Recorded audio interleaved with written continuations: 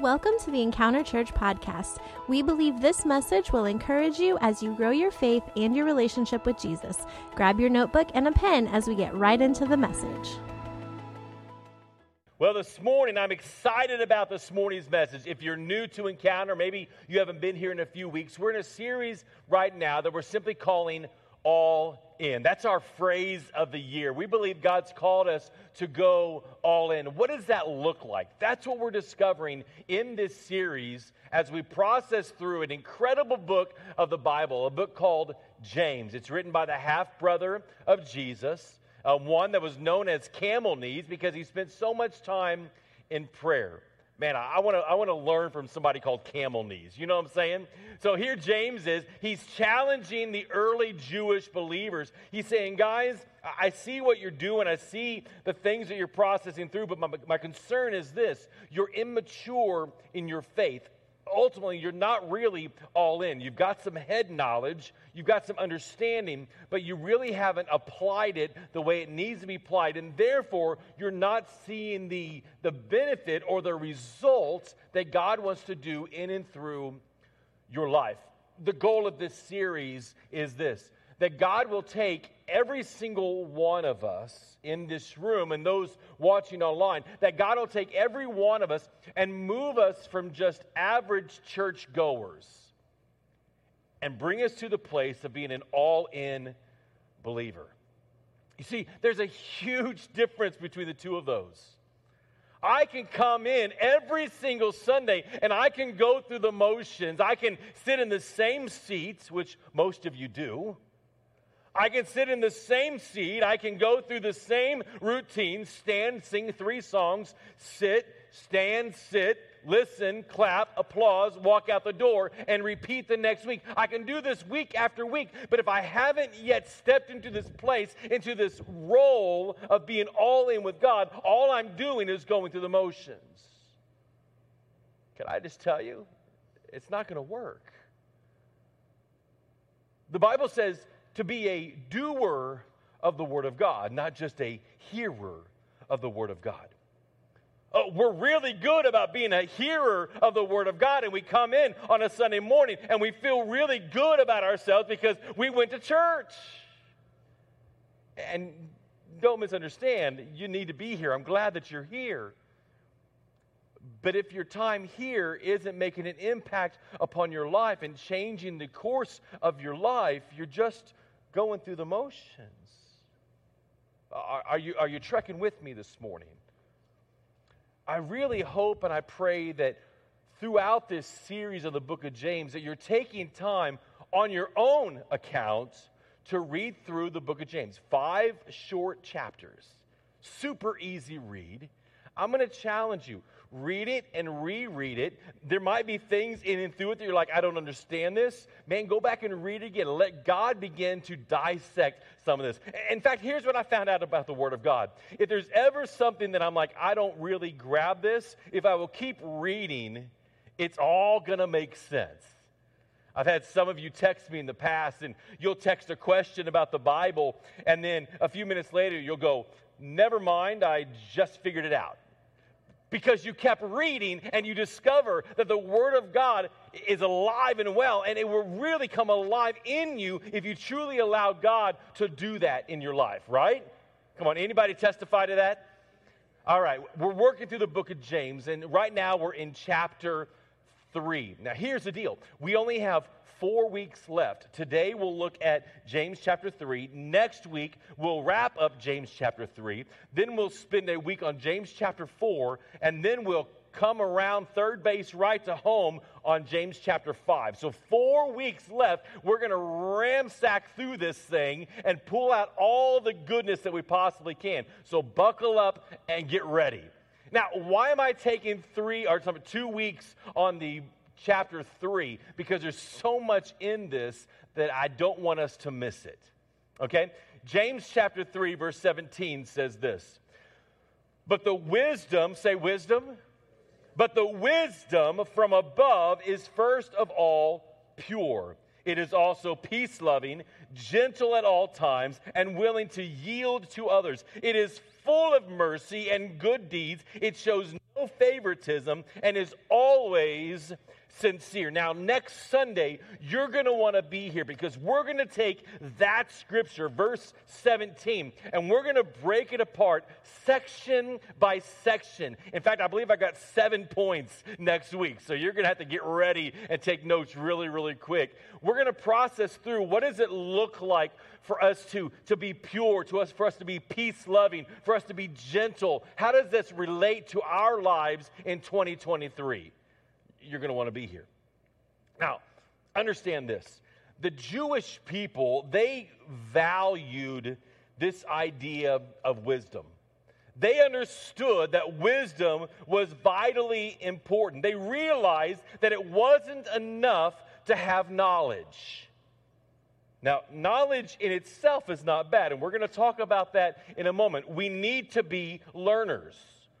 We need to be learning new things in your field of study or in your career. You need to continue to get better and better and to improve because the Bible says, let everything you do be done as if you're doing it for God. One of our core values as a church is this. We value excellence because God deserves excellence. So I believe that we need to be learners so that we can be the best example and the best at our field as we possibly can be. So the Jewish people, they realized that it wasn't enough just to have knowledge. You also had to have wisdom to be able to use that knowledge correctly. Would you agree with me that it's not enough just to have the head knowledge if you haven't learned how to apply it? Well, look at this. Knowledge on its own is simply the collection of data. But wisdom is the proper application guided by a desired function. Let me say this again. Knowledge on its own is simply the collection of data. We grab a hold of all the information we possibly can. We store it in our minds. But wisdom is the proper application guided by a desired function. Now, today, we have a choice. You have a choice in your life of what sort of wisdom we're going to obtain. Are we going to obtain the wisdom that the culture gives? Or are we going to choose to obtain our wisdom from what God is offering us today? And by the way, the Bible says if you lack wisdom, what do you need to do? You need to ask. James chapter 1 says if you lack wisdom in your life, if you don't know what you need to do, if you haven't really grabbed a hold of all the information, if you haven't learned how to apply it, you simply need to ask God. And out of His generosity, out of the abundance of wisdom He has, He will pour that upon you. So you have a choice. And I believe that we would all agree today that the world's wisdom and godly wisdom are diversely different. In fact, they're at conflict with one another. The Bible says it this way in Proverbs chapter 4, verse 7. Getting wisdom is the wisest thing you can do. Come on, that's good, isn't it? Come on, would you read that with me? Getting wisdom is the wisest thing you can do. Man, that's brilliant right there.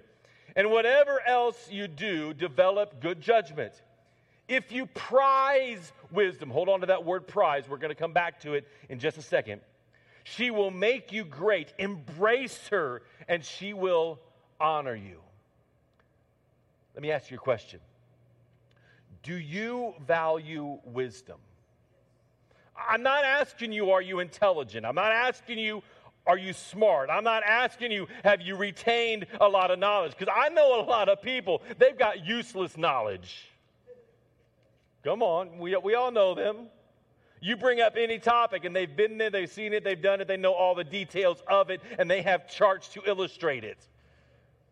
But I'm not asking you, are you intelligent? I'm not asking you, do you have a lot of wisdom? I'm asking you today, do you value the wisdom of God? Do you make it a priority in your life? Because in verse 8, we just saw it said the word prize. If you prize wisdom. This literally means to lift it up, to exalt it. In other words, do you cherish and value the wisdom of God?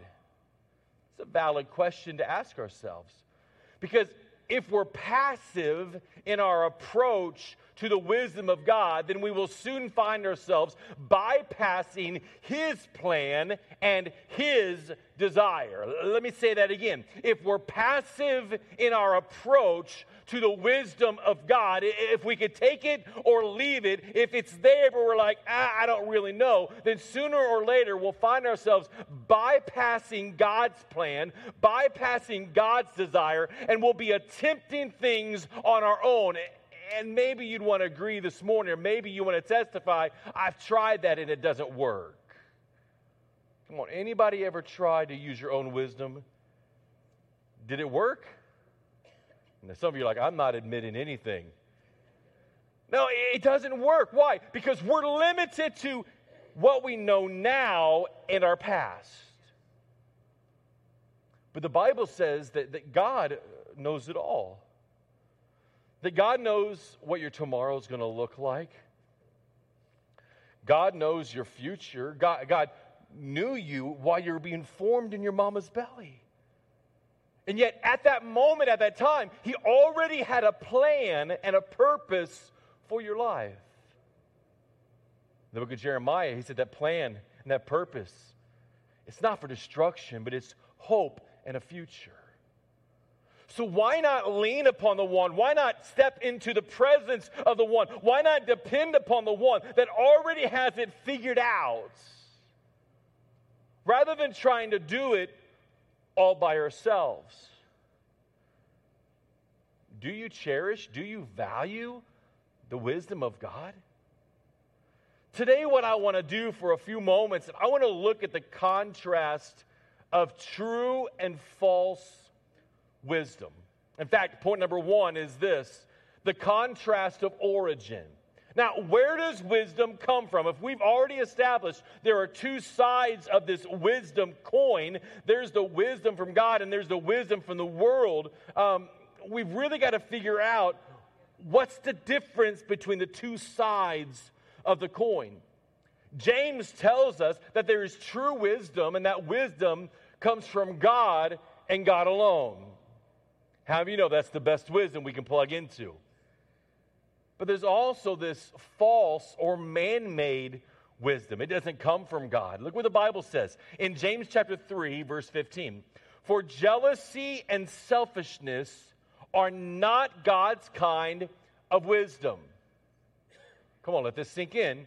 Jealousy and selfishness are not God's kind of wisdom. Such things are what? Earthly, unspiritual, and demonic. That's what I want to look at those three areas very quickly. Number one, earthly. What does it mean that it's earthly? Well, first off, we can't confuse world's knowledge from world's wisdom. Two different things. We need knowledge. We need to learn. Those of you work at HVAC, we got a few HVAC guys in the house. You need to keep learning the new HVAC systems, right? Because if you don't, you're not going to be able to fix my air conditioner when it goes out. Those of you that are mechanics, you've got to keep up on the latest cars. How you work on a car today is not how you worked on a car in 1972, right? Now, I don't know anything about cars. All I know is you pull that little gas cap open, gas goes in, and periodically you go in because you need an oil change. That's all I got. But some of you, you have a whole lot more world knowledge of that. But there's a huge difference between the world's knowledge and the world's wisdom. We need knowledge. We should strive for learning. Yet cultural wisdom is not necessarily the wisest. Look what the Bible says, 1 Corinthians chapter 1. For the foolishness of God is wiser than human wisdom. Come on, look at that. The foolishness of God is wiser than human wisdom. The Bible is clear here that what we need to do is seek God first and foremost. Seek His kingdom, His will, His plan, His desire. Let God begin to speak into our lives. Well, Pastor, how do I know that God's speaking? How do I know His voice? By spending time with Him. See, the only way that I can truly recognize who God is by hanging out in His presence. By having that conversation with Him. When I first met my wife, I didn't know what her voice sounded like. But can I just tell you, when she calls today, whether caller ID is on or not, I know it's my wife. Why? Because I've spent time with her. I'm going to challenge you. Spend time in the presence of God. Spend time reading His Word. Spend time praying. Now, prayer is not just a one-sided conversation. It's not, Lord, I'm going through this problem. God, I need this situation to be resolved. God, this is my list of laundry list. God, this is my grocery list. God, this is my need list, and I'm done. You share those things, and you say, God, would you begin to lead me? God, would you begin to guide me? God, would you help me to follow your plan and your purpose? And then you've got to be still, as the Bible says, be still and know that He is God. You've got to be still long enough just to listen into Him. Now, truth be told, that's hard. Because there's a lot of noise in this world. Right? There's a lot of noise. There's a lot of distractions. I was sitting around a table with a group of guys a few weeks ago at our round table night with a gentleman. And we began talking about some of those distractions. And the majority of the guys around our table said, man, my biggest problem is my phone. It distracts me. I'll get into prayer. I'll get into reading the Bible. And suddenly I think, oh, I got to check my email. I've got to check Facebook. I got to check Instagram. I got to check my snaps. I got to check this. I've got to check that. Or something pops up, an alert or something else happens on my phone. And suddenly I'm distracted and I'm taken off guard of where God would have me to go. But now I'm focused in over here. Can I just tell you, can I challenge you today? Would you make room for God? Would you make room for Him? You might need to put your phone in the other room. Seriously. You might need to shut it off. You might need to get rid of all electronics, your computer, everything, just so you can focus in with God. Allow God to speak in to your life. Begin to seek after Him. It is then and only then that He is able to make His path straight in your lives. He will steer you. He will lead you. He will guide you. But you've got to take the step of faith toward Him. You've got to seek God. You've got to run to God. You've got to trust God. Why? Because He has your best interest at mind. The second thing is this. First off, it's earthly. The second, it's unspiritual. This, in essence, means that it's the opposite of spiritual. It's unspiritual. So if something is the opposite of spiritual, guess what? It's the opposite of God. Yes? The Bible says in Proverbs chapter 21, no human wisdom or understanding or plan can stand against the Lord. No human wisdom or plan can stand against the Lord. Again, I challenge you, lean in fully to the things of God. Number 3, it's demonic. Worldly wisdom is earthly. Worldly wisdom is unspiritual. Worldly wisdom is demonic. This false wisdom is not from God.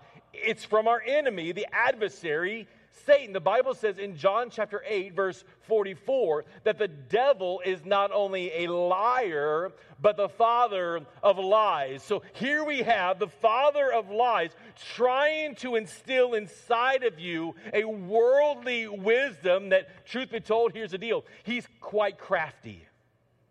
He will take just enough wisdom and mix it with a lot of untruth to take you off course.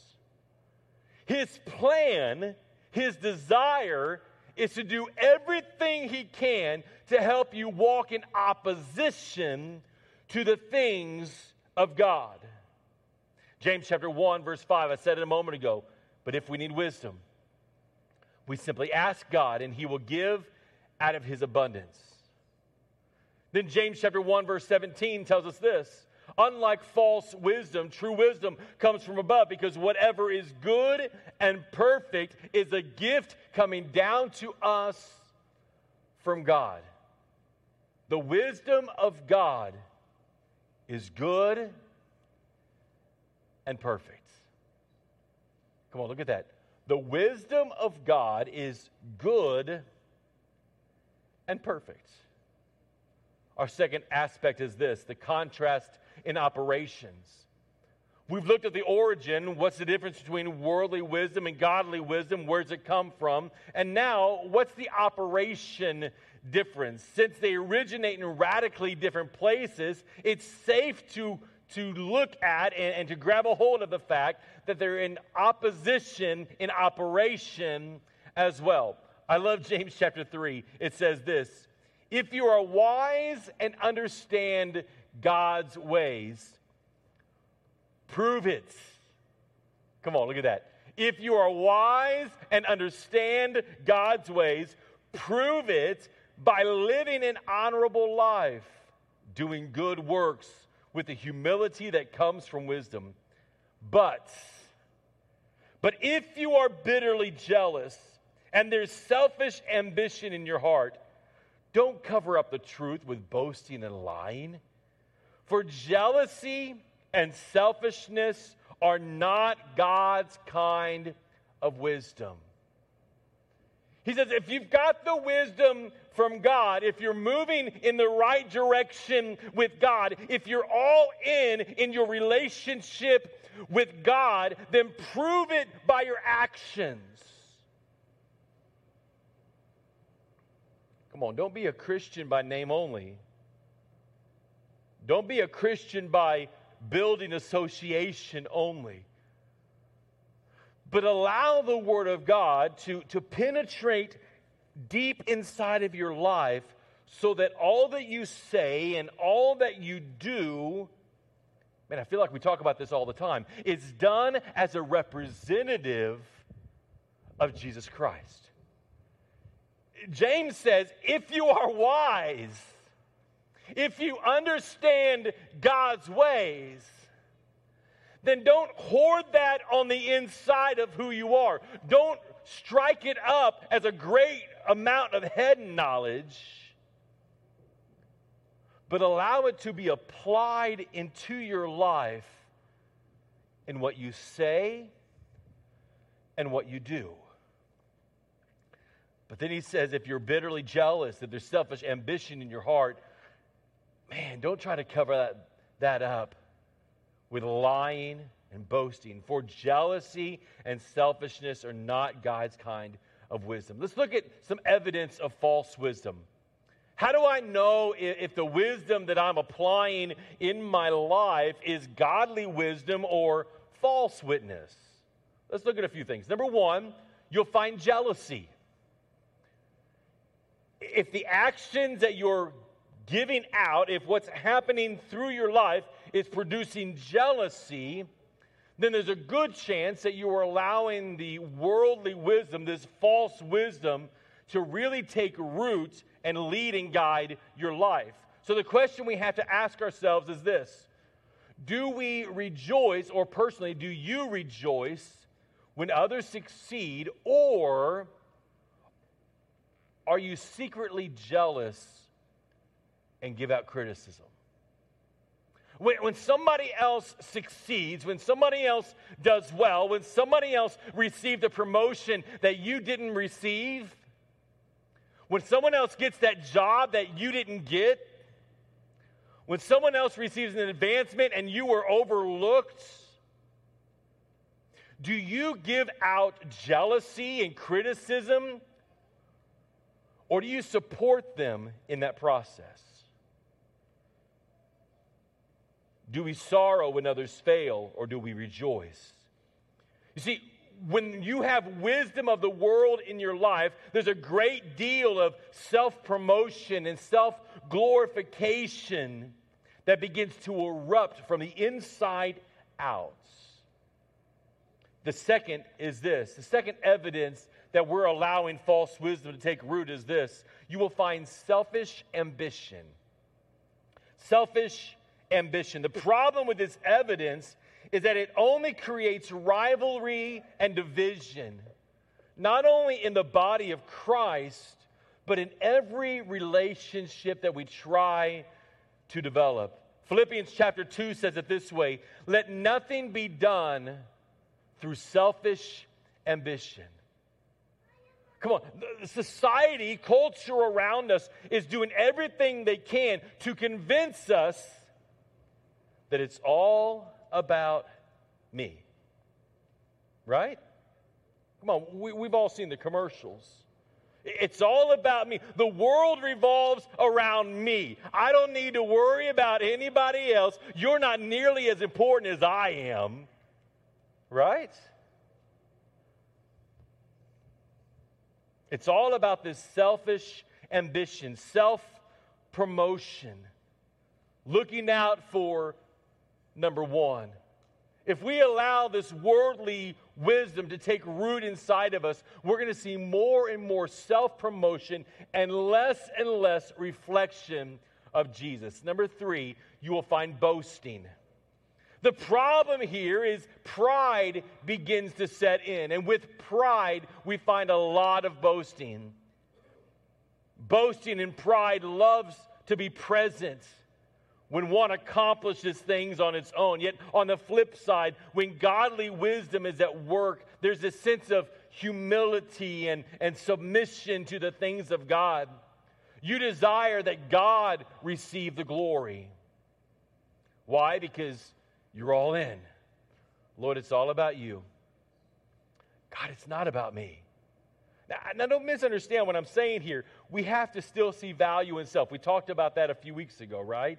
We've got to see value in self. Why? Because we were created in the image of God, and the only way that we can truly reach out and impact somebody else, the only way we can truly love somebody else as we love ourselves is we have to learn to love ourselves. But the moment that we begin to look at number one more importantly than anybody else is the moment we've gone off track and we've allowed worldly wisdom to take roots. Here, the book of Philippians, man, it says that we got to mimic the things of God. Just as Jesus, when he came to earth, he could have grabbed a hold of everything and said, listen, I'm the very Son of God. I don't deserve to be treated this way. Yet for you and for me, he took on the position of a perfect sacrifice. Why? So that you would have the opportunity of real life. See, Jesus' purpose, the reason he came, is so that we could have life and have it to the fullest. One translation said we could have it abundantly. That's what Jesus did for you and for me. And now likewise, as we apply this godly wisdom into our lives, we have to resemble the life that Jesus displayed while here on earth. Our fourth is this: you will find deceit. Let me ask you a question. Do you ever feel the need to cover up a lie? Do you ever have to do that? I'd venture to say there's some in the room that have to do that. See, if you're living a life that is a representative of the relationship with Jesus, there'll be no need to cover it up. Why? Because now you're applying all that God is. You're applying his truth, his word, his guidance, his plan, his purpose into your life. Does that mean that you'll always be perfect? No. No, the Bible says that every one of us messes up. We all fall short. That should be some relieving news for you. You're not the only one in this room that makes mistakes. But the question is, when you make that mistake, what are you doing in response? Are you turning back to God? The word repent literally means to ask for forgiveness and turn and go the opposite direction. The problem is right now, there's some of you in the room, some of you that are watching online, you get caught. Now you're like, I'm so sorry. but you don't change the behavior.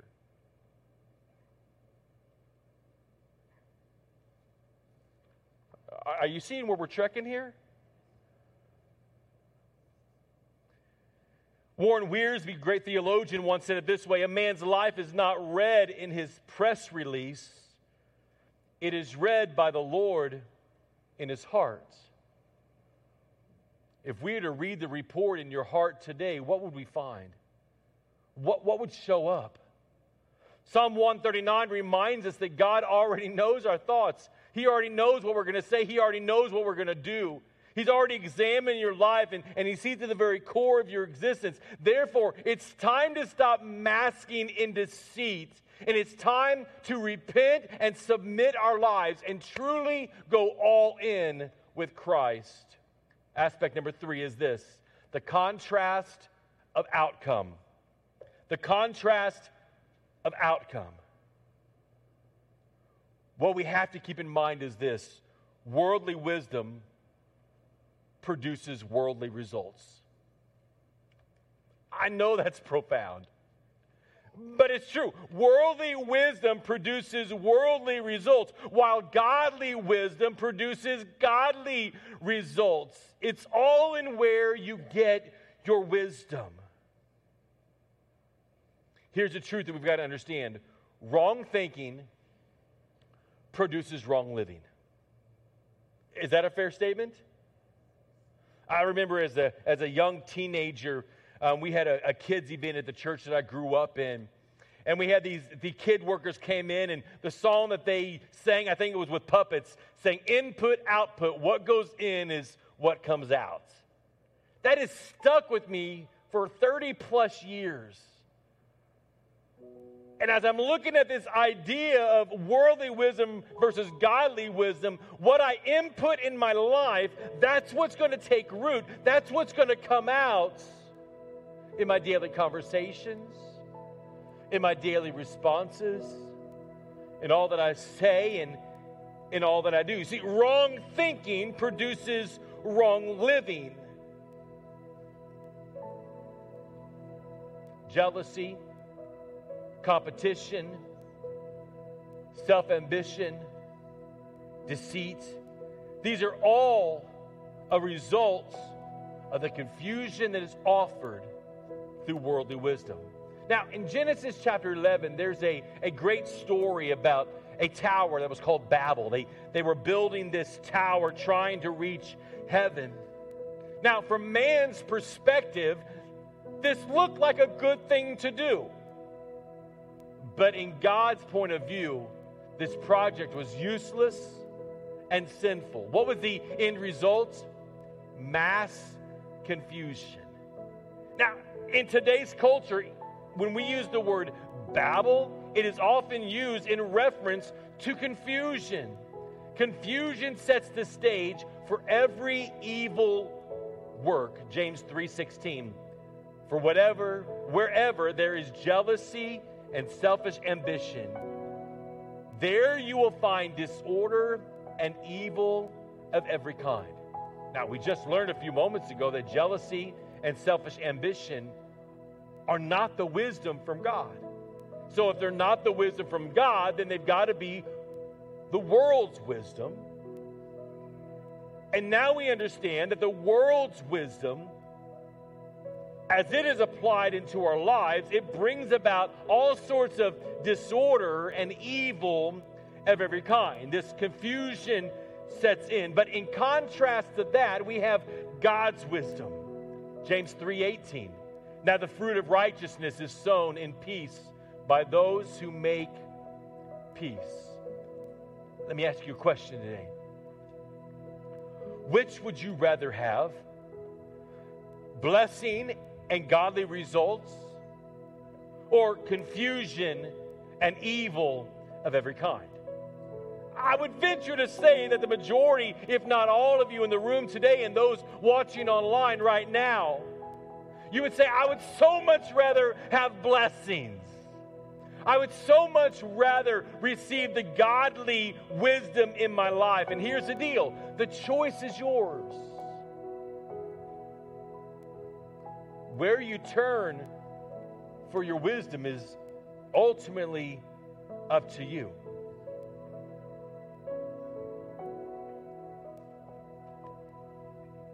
Because here's the deal, what we reap is what we sow. What we plant in our lives,